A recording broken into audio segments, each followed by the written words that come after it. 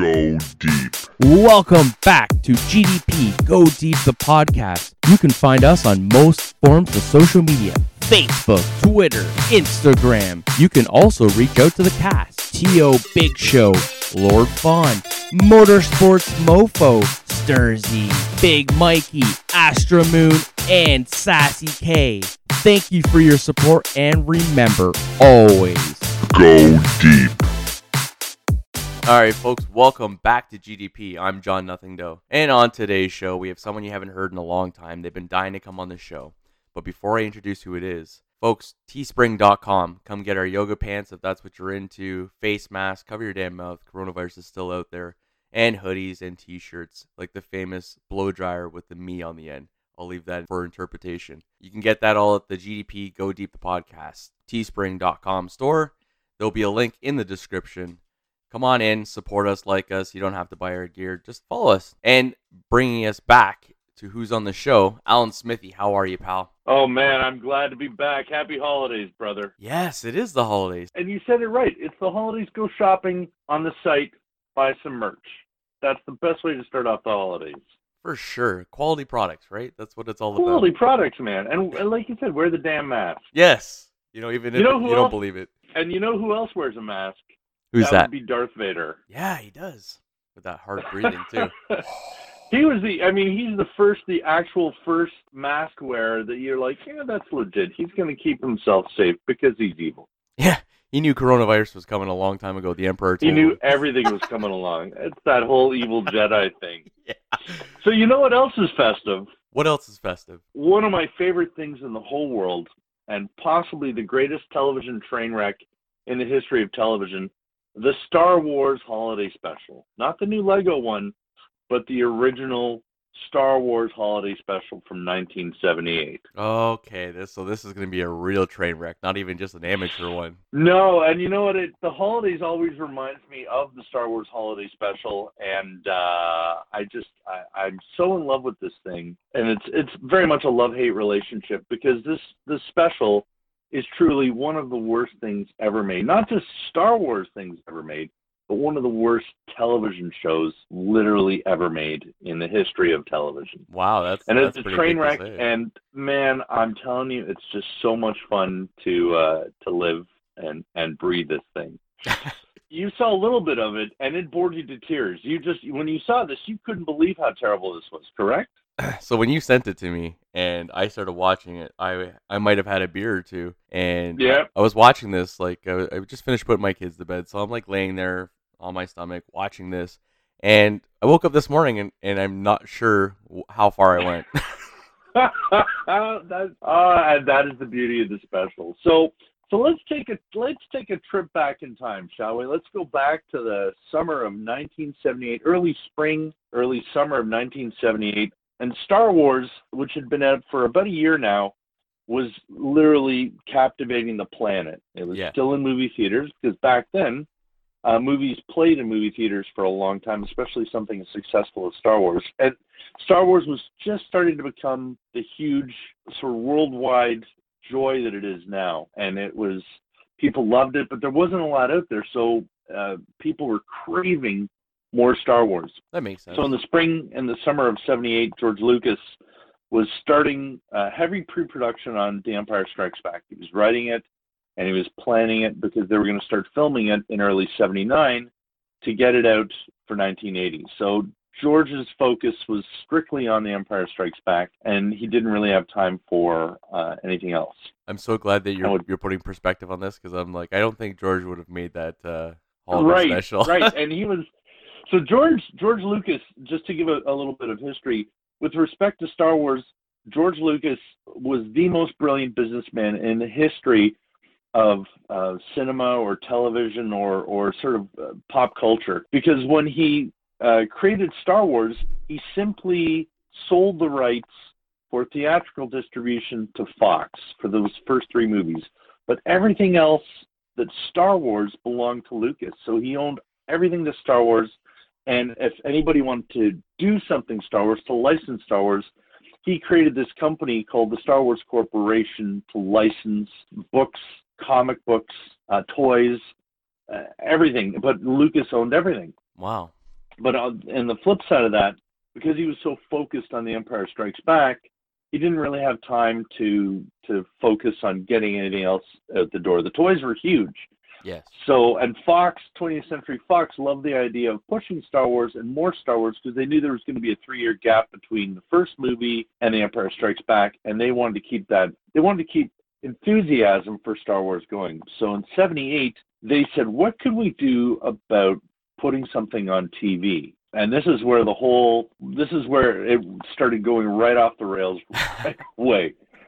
So I want to caution everyone who's listening today that I'm going to mention television shows and TV actors and actors, not just television actors, who are involved with the Star Wars holiday special who have been dead for a long time now, and TV shows that haven't been on the air a long time. Names that you will hear and you'll be like, who is that? Because this is so old, and the people involved in the holiday special, even at the time the holiday special came out, were literally at the tail end of their career. That anyone listening today, unless you're old like me or a sort of pop culture historian, you'll be like, I have no idea who this is. I have no idea what television show you're talking about. But anyway, here we go. So in 78, the concept of the variety TV show, something like the Dean Martin Show or the Donnie and Marie Show, Donnie and Marie Osmond. Yeah. So Christmas specials, the idea of a Christmas special is still enduring to this day. In 2020, we still love things like the Charlie Brown Christmas special, which was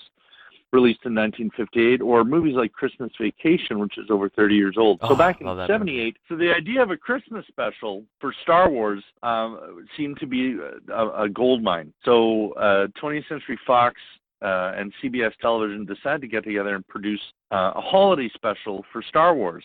And they approached George Lucas and they said, this is something we want to do. It'll keep Star Wars, fresh in people's minds. And George Lucas liked the idea for one reason only, that it would sell toys.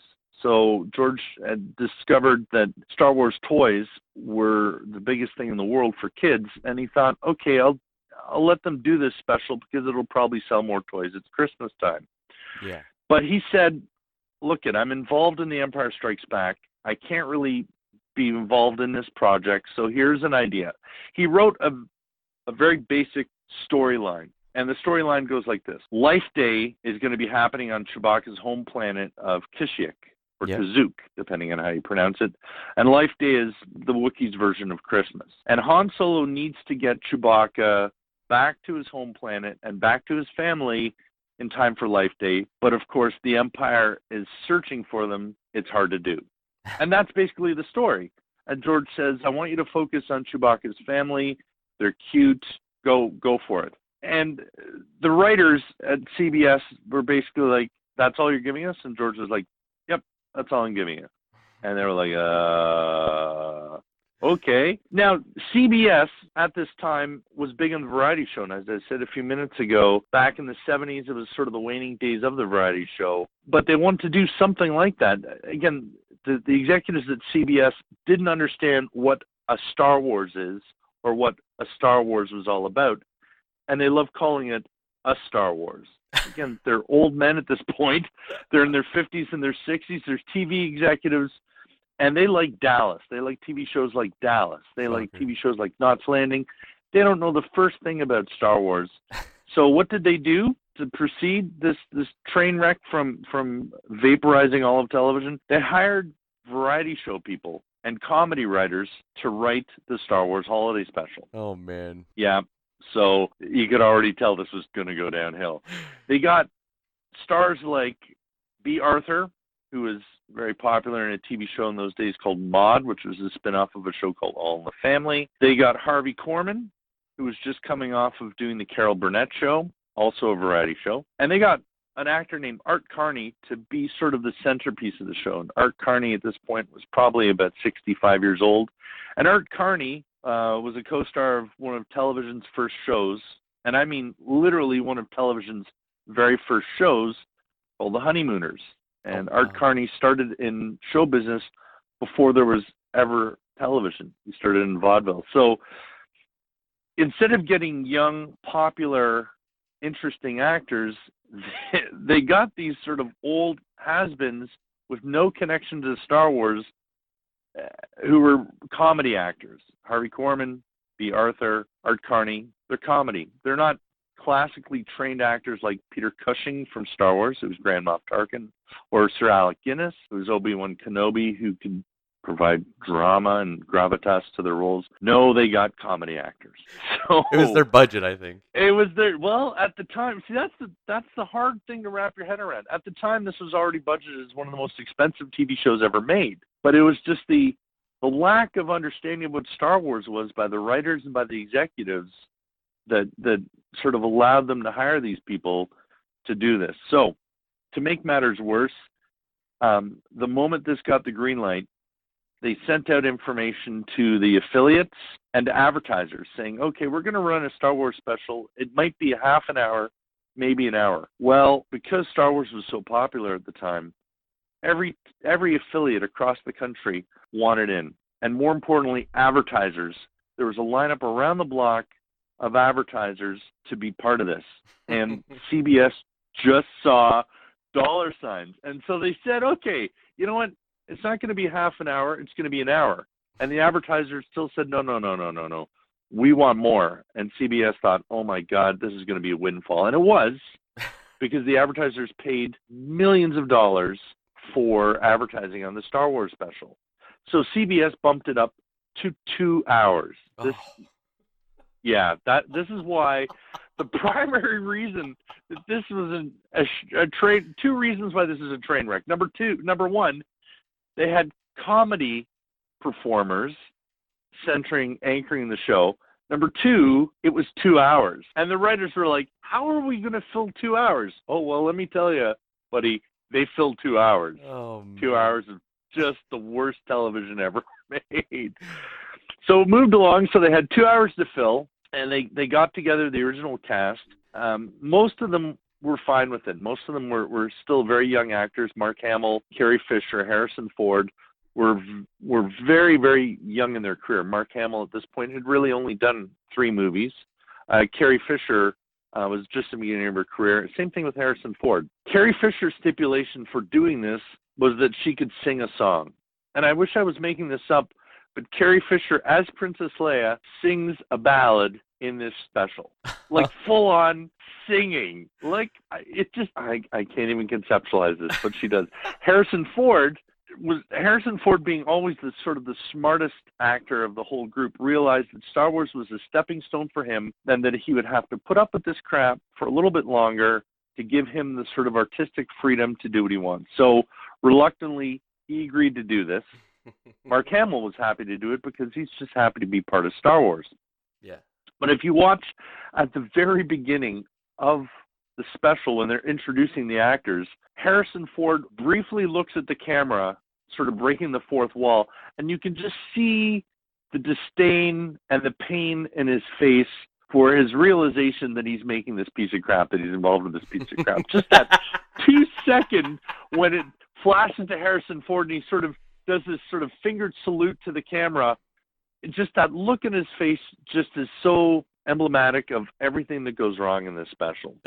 So they film it, and it's in the can, and in mid-November of 1978, this thing hits the air. It's 2 hours long.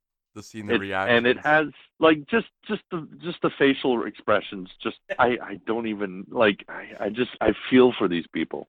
I just feel for them. I could see the kids sitting in front of the TV, so excited that this is going to come on, and the parents are sitting there with their kids, and everybody's stopping and looking at each other like, what in God's green earth is this? Oh, man. Well, I got to be honest. Okay, so I was 8 years old. Like I said in my last time I was on the show, I'm a real old-timey Star Wars fan. I'm 50, and I was there right at the beginning, so I saw the original in 77 in the theater. So in November of 78, I was 8 years old, and the fact that there was Star Wars coming on TV was the greatest thing in the world. So being 8, you will sit through crap to see a few moments of brilliance. So I'm thinking, this is Han Solo and it's got Luke Skywalker.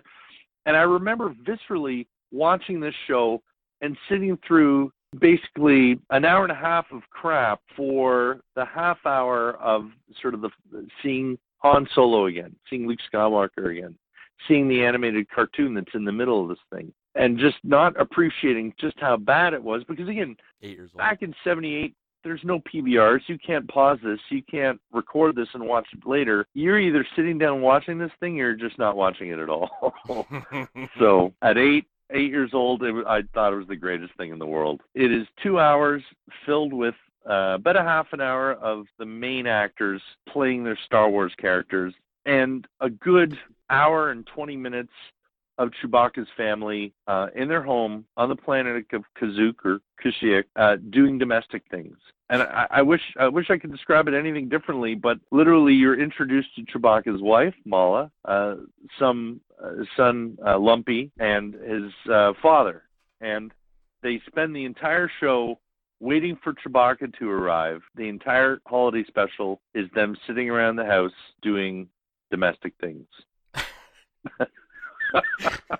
That's it. That's the holiday special. Oh man, that's a treat. That is a real treat. It's awful. So for example, they had so much time to fill that they had a cooking show. You find out that Harvey Korman, this legendary comedian from the Carol Burnett show, dresses up as a four-armed woman chef in the mold of Julia Child, and does a cooking, like a Gordon Ramsay type cooking lesson for Chewbacca's wife that is literally 10 minutes long. Like it's not like 2 minutes or 4 minutes. It's 10 minutes long. There are long stretches of Chewbacca's wife and her son talking to each other, and all it is Chewbacca sounds. There's no subtitles because, again, the writers didn't have a clue what was going on, so they didn't subtitle it. The director said to the actor, make those Chewbacca sounds. So here we have 20 minutes of people. That's exact. It's just like 20 minutes of like no context, nothing. It's just terrible. This goes on. There's a couple of music videos. There's a music video by a band called Jefferson Starship. So Jefferson Airplane, back in the late 60s, created such psychedelic songs as White Rabbit and were hugely popular. But in the late 70s, the lead singer of Jefferson Airplane decided to take it into the 70s and rename the band Jefferson Starship, and later in the 80s they became Starship. So they had a music video in there. There was an actress and singer named Diane Carroll who created a semi-pornographic type video for Chewbacca's father, and there's very strong sexual overtones, as much as you can get on television in the 70s for Chewbacca. You just have to sort of fast forward through the YouTube video. So like a prototype of Pornhub. It's just that's right. It's Wookiee Pornhub, and I didn't know what I was watching when I was a kid, but when I went back to watch this later on, I'm like, holy shit! Wow, this is really sexualized. Yeah, a little more than I can expect. I'm uncomfortable. So, I was very uncomfortable. Man. At the end of the day, Han Solo does manage to get Chewbacca home, and they celebrate Life Day, and the show ends. But it's just 2 hours of pure and utter nonsense and just worst television ever produced. I can't even imagine what the advertisers felt like after when they dropped all that money and then they seen the final product and they're probably like, what in the fuck was that? Oh, well, here's the worst part about this is that everyone at the studio and everyone at CBS felt that this was going to be just a huge success. It turns out it was a television flop because, like what you said, the parents are watching with the kids. And unlike my parents who let me just watch the whole thing, apparently most of the parents turned the TV off or switched the channel after the first hour because it was one of the lowest rated shows of the week. And it was beat by shows like The Love Boat.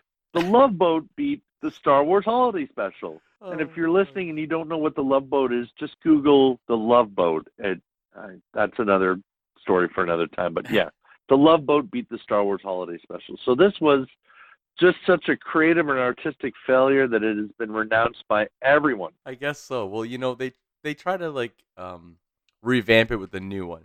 So the new one doesn't have a highly sexualized theme by no means. And thankfully not. It's done. No, there's no weird creepy sexualized music video in the new one. No. The new one, the Lego one, is just adorable. It's just, and that's what the Christmas special should be. But So it's got an interesting premise, and if you don't got Disney Plus and you're a Star Wars buff, you might want to get it just to check it out. It's not that long. I think it's like 48 minutes, maybe 50 minutes long, and I yeah, watched most of it. And they use a lot. They use some references actually. I mean, this they is a do. life date. There's Yeah, they're trying to get things ready for Chewbacca's family, and Rey's in there, Kylo Ren, and and Finn's in there. yes, It's a good way of connecting. The new Lego holiday special is just delightful, and there's nothing boring about it. It's just a lot of fun. no, So it is a lot of fun actually. It's cool because I never knew about this crystal that is in the Star Wars mythology, I guess if you will, where if it's Yeah. it's handled by a Jedi, you can actually travel space and time. So during different periods of Star Wars and stuff. yeah, there is a concept, and that was brought forward in the animated show, The Clone Wars, that at a sort of higher level of Jedi existence, you were able to sort of travel through space and time.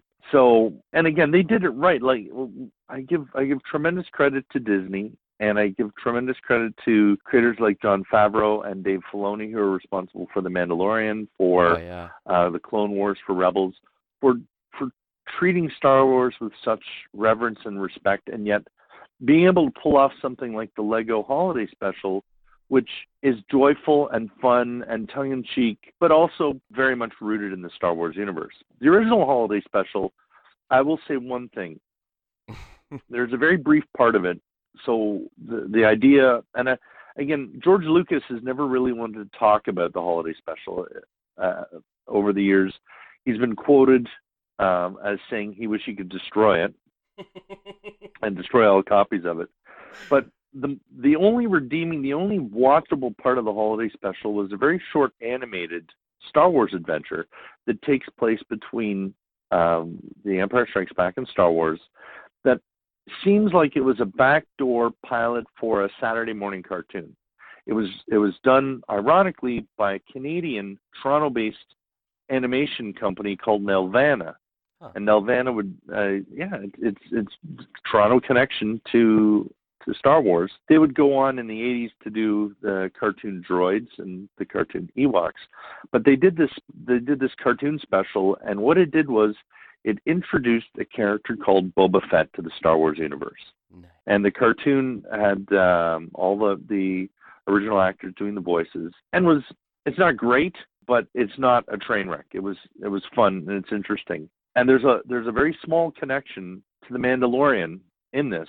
And you can tell that, as I mentioned, Dave Filoni and Jon Favreau have such reverence for even terrible things like the Star Wars Holiday Special. If you watch the animated, you'll see that Boba Fett has a very long gun that looks like it has a fork on the end of it. And you'll say to yourself, that looks a lot like the gun the Mandalorian uses, his long rifle. And it is. It's the same. When they were doing pre-production design for the Mandalorian, they went back and they said, this is the very first instance we're seeing of a Mandalorian, and we're going to use his rifle. We're going to bring that rifle forward and give it to the Mandalorian to use. And so that little drawing on history was very sweet. It is sweet. I like when people take the time, and we've discussed that the last time we discussed The Mandalore, how those two gentlemen have really taken the time and really handled this the way you got to handle something of this magnitude, because you don't want it to be another Christmas special, right? With reverence. They have such reverence for the Star Wars history, even sort of the terrible parts of it. So the reverence, so the legend surrounding the holiday special is that Disney bought everything from George Lucas of Star Wars, but the holiday special. That's the urban legend, is that he sold everything except for the rights to the holiday special, which he intends to keep until he's dead and never pass on the rights to this thing. He basically never wants it to see the light of day. And the interesting thing is that when Disney bought the Star Wars assets, Disney's very, very good from a copyright perspective on hunting down all illegal copies of anything and everything. And yet the Star Wars Holiday Special, a really good quality version, still exists on YouTube and has not been flagged by Disney for copyright infringement. That to me says that Lucas still owns it and doesn't give a crap, and Disney can't touch it. So thankfully we have it. It's still on YouTube for now, and that you can go watch the Star Wars Holiday Special and all of its painful 2-hour existence. We'll try to remember when we're posting this up on Podbean to put a link to it for the YouTube link rather, so that you guys can watch this glorious train wreck as it unfolds. That and there's 2 articles. There's 2 great articles. Most of my research is from, besides my own memory.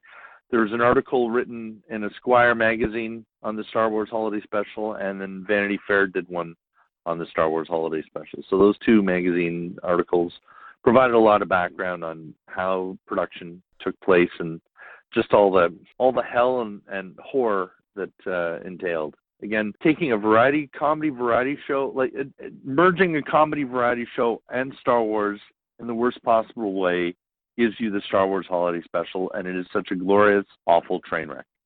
Talking about Happy Holidays. Yeah.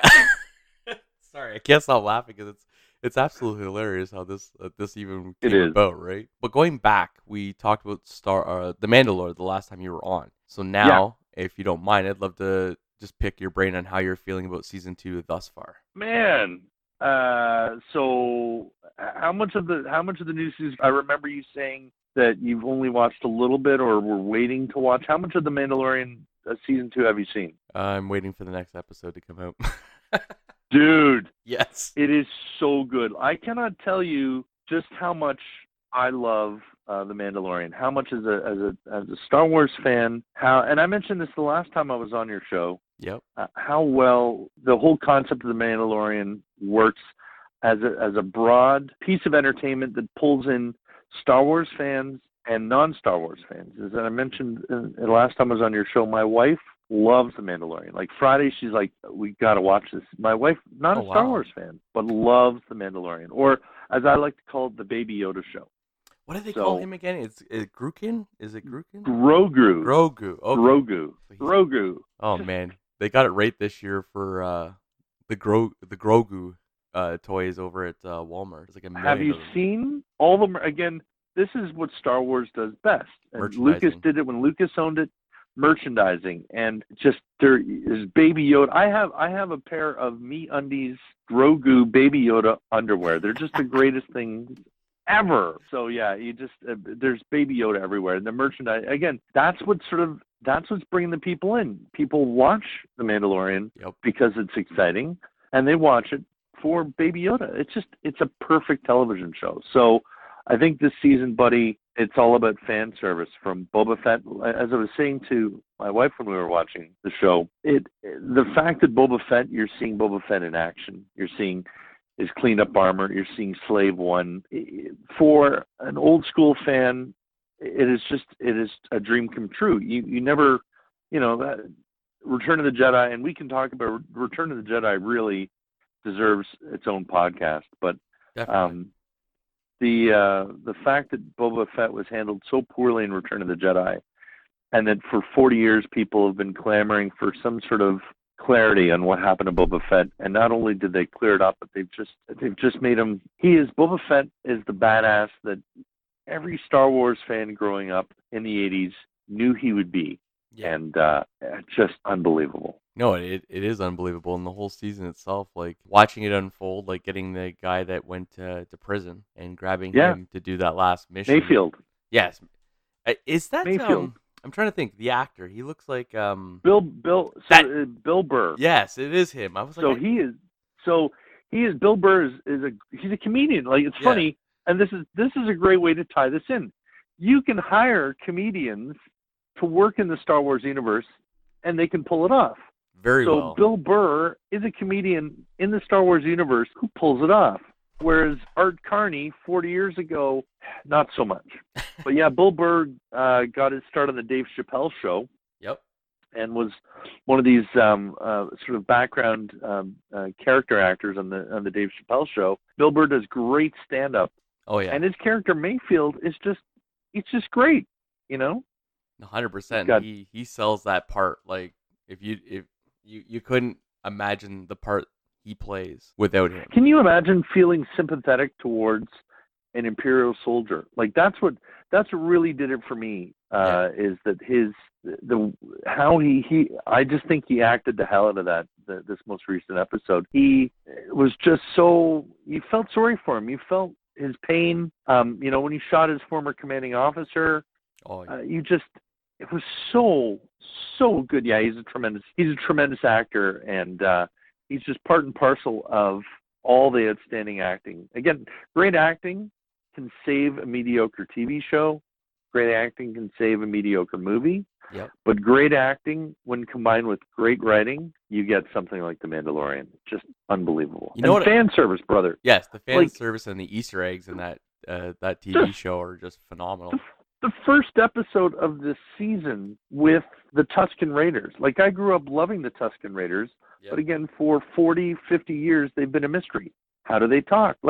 And the last time I was on your show, I talked about how exciting it was to see an IG assassin droid like IG-88, or in the Mandalorian's case, IG-11.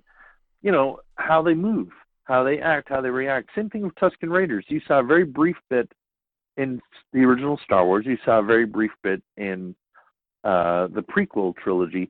But this episode, the first episode of the season, really fleshed them out. You're back on Tatooine. It's involving the Tusken Raiders. Yep. It's just beautiful. You go forward a few episodes, you've got Ahsoka Tano. Now, as I said last time I was on your show, I'm not a huge fan of the Clone Wars. I don't really have any emotional connection to it. I think it's great, and if you love the Clone Wars, all the power to you. It's just not my thing, so I can't really speak of it with the reverence that it deserves. But Ahsoka Tano, for people that love the Clone Wars and Rebels, is a huge character, and the fact that she's been brought to life, huge service for the fans. Boba Fett being brought back, huge service for the fans. Oh yeah. So they're just killing it with The Mandalorian, just providing just an outstanding television show. I don't know if you and great bit at for the end, holidays as well. No, it is a great bit for the holidays. You're correct. I don't know if you sit there and watch while they're doing the credits. I kind of find myself watching the credits because I love the art concept that they show for this show. I do. I'm right with you on that, brother. We sit all the way through because the concept art is just gorgeous. Beautiful. It's absolutely beautiful. Like I'm waiting because I'm sure this stuff will start like funneling its way out to people, like, with their merchandising team and stuff. Like I could just see some of that stuff being spread, like one of those big pictures kind of being spread out between 4 canvases kind of thing. Like I can see a lot of I don't know if there's a coffee table book yet, but I'm sure it's coming. I'm sure the behind the scenes art, the concept art for The Mandalorian, that sort of would make a tremendous coffee table book. Oh yeah. That'd be amazing. I could just think of all the different applications you could do this with. You know what I mean? And Star Wars has always been really good for concept art. The original series had a tremendous concept art that to this day still looks gorgeous. And Star Wars just has a really rich history of pre-production paintings that are just absolutely mind-blowing on their own. It's these pieces of art stand on their own as pieces of art. Despite the fact that they're Star Wars, they're gorgeous. And yeah, that is one of that's what makes you watch The Mandalorian literally from start to finish, is at the end you're going to get that beautiful concept art.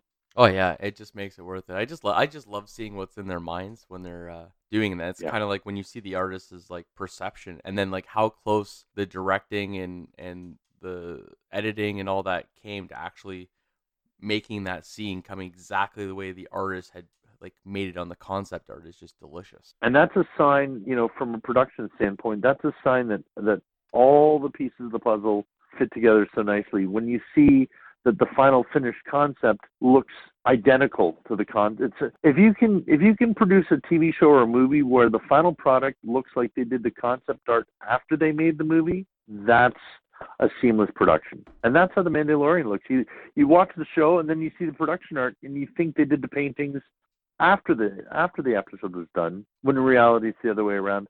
That's the sign of a perfect production. It's absolutely amazing.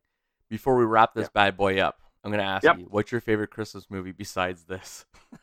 Well, brother, let me tell you, my favorite Christmas movie of all time is a little Bill Murray vehicle released in 1988 called Scrooged.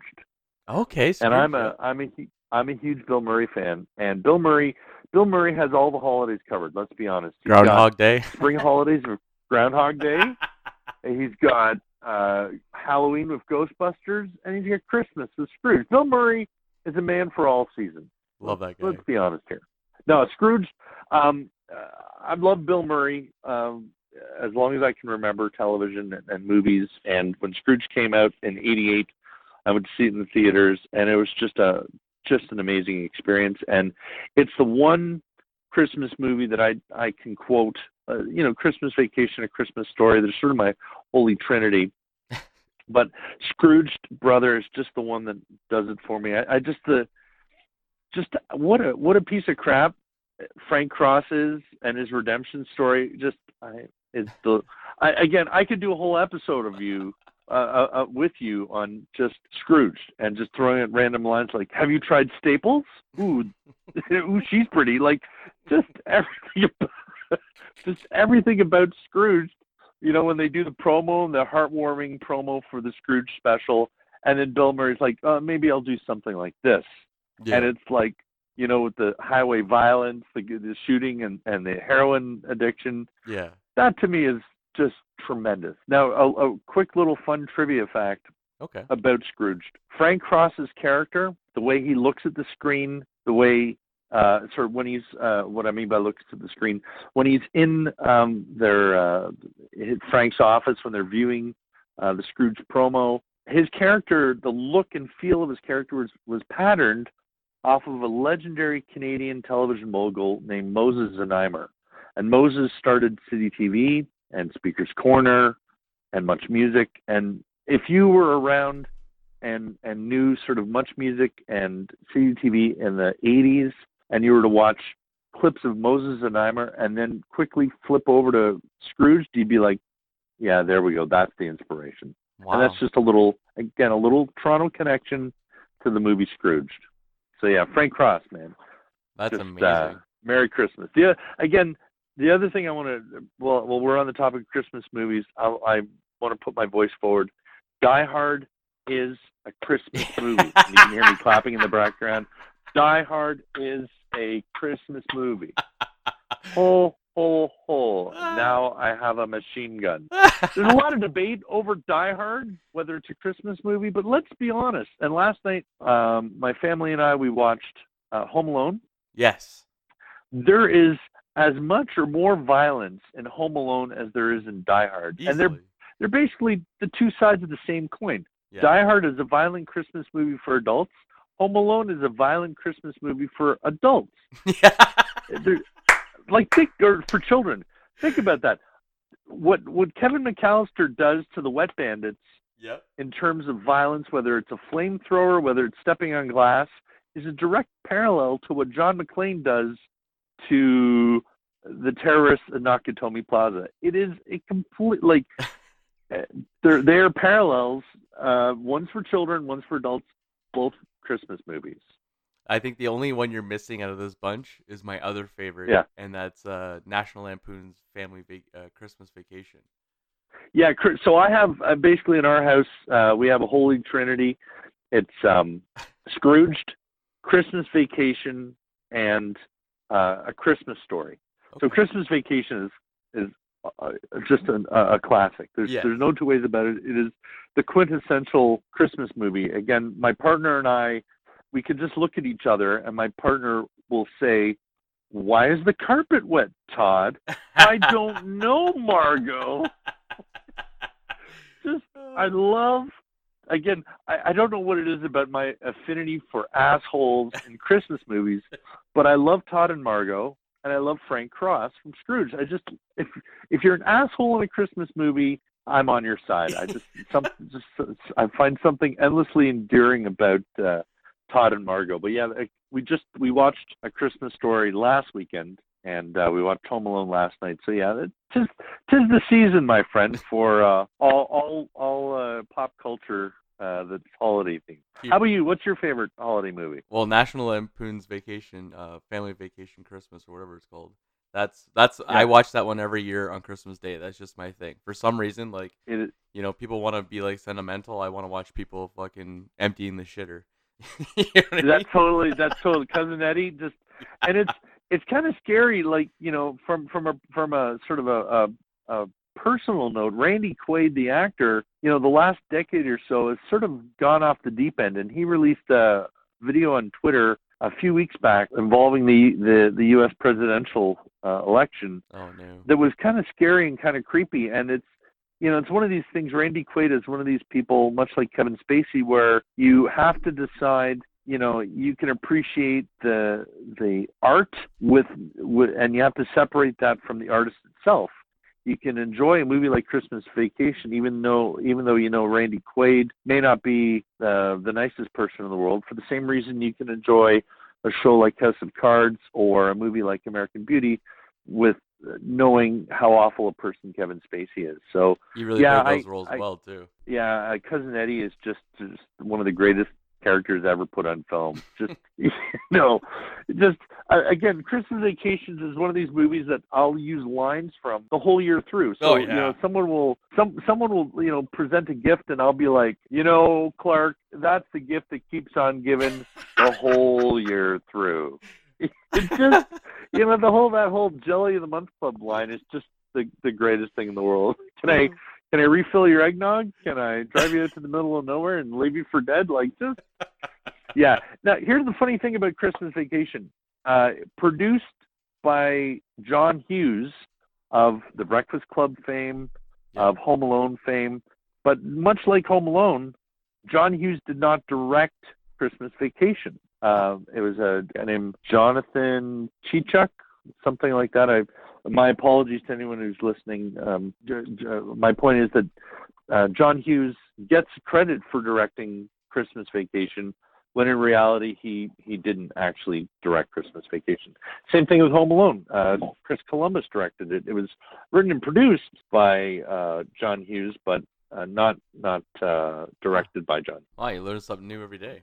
Well, here, you know, I'm just gonna look up. I feel very disrespectful now for the director of Christmas Vacation. So just let me find out who directed. I don't want to. Oh, Jeremiah Chechik is the director of Christmas Vacation. So yeah, just that is a family classic. Now, what do you think of A Christmas Story? Is that on your list of things to watch? I've watched it. I remember liking it. I can't recall it for love nor money at this very moment, to be perfectly honest. You'll shoot your eye out, kid. So it's about the kid in Cleveland, or living on Cleveland Street in Indiana in the 50s, who really wanted the Red Ryder BB gun for Christmas. Okay, it's starting to ring a little bit of a bell now. We're getting there. Yeah, it's on the American television station TBS. They've been running it for 25 years now, and basically, in order to give the people who work at the television station the Christmas holidays off, what they do is they literally put the movie on repeat for almost 48 hours. So they literally have someone who puts it on repeat, and it repeats on air over and over again for almost 48 hours over Christmas Day on TBS every year, and it's just amazing. So you can be, you know, preparing your Christmas dinner, turn the TV on, you'll catch a little bit of Christmas Story, you'll come back, and it's still going, man. It's going all the time. So yeah, I totally recommend you watch that. If you haven't seen that in a long time, watch A Christmas Story. That's where, you know, the kid's tongue gets stuck to the pole. Yep. That's where talking about shooting your eye out with the Red Ryder BB gun. Again, just a heartwarming adventure of a dysfunctional family over Christmas. Which is absolutely realistic in all senses, if you think about it. That's true. I mean, if your Christmas doesn't involve a dysfunctional family, are you really having a Christmas? Are you even really in a family? That's what I gotta Are you even really in a family? Well, that's a great way to wrap up the podcast, brother. Happy holidays. That's it. Folks, please don't forget, you can check us out at the teespring.com store. We got the yoga pants, we got t-shirts, we got hoodies, we got masks, we got everything you could possibly need to send. This is great quality stuff, actually. I've got a couple. I'll post them online, the Instagram account for y'all to see. I know Mofo just popped his t-shirt up on there. And there's a lot of people that have bought it, and they've been sending us pictures, and thank you very much for supporting the team. Alan Smithy, thank you very much for joining us and telling Buddy, us. happy holidays. All the very best over this holiday season to you and your family. And I wish you nothing but all the best and all the love. And we'll talk to you in the new year. Same, brother. Thanks for having me on, brother. Anytime. Remember, folks, always go deep. Go deep. Welcome back to GDP Go Deep, the podcast. You can find us on most forms of social media: Facebook, Twitter, Instagram. You can also reach out to the cast: T.O. Big Show, Lord Fawn, Motorsports Mofo, Sturzy, Big Mikey, Astra Moon, and Sassy K. Thank you for your support, and remember, always Go deep.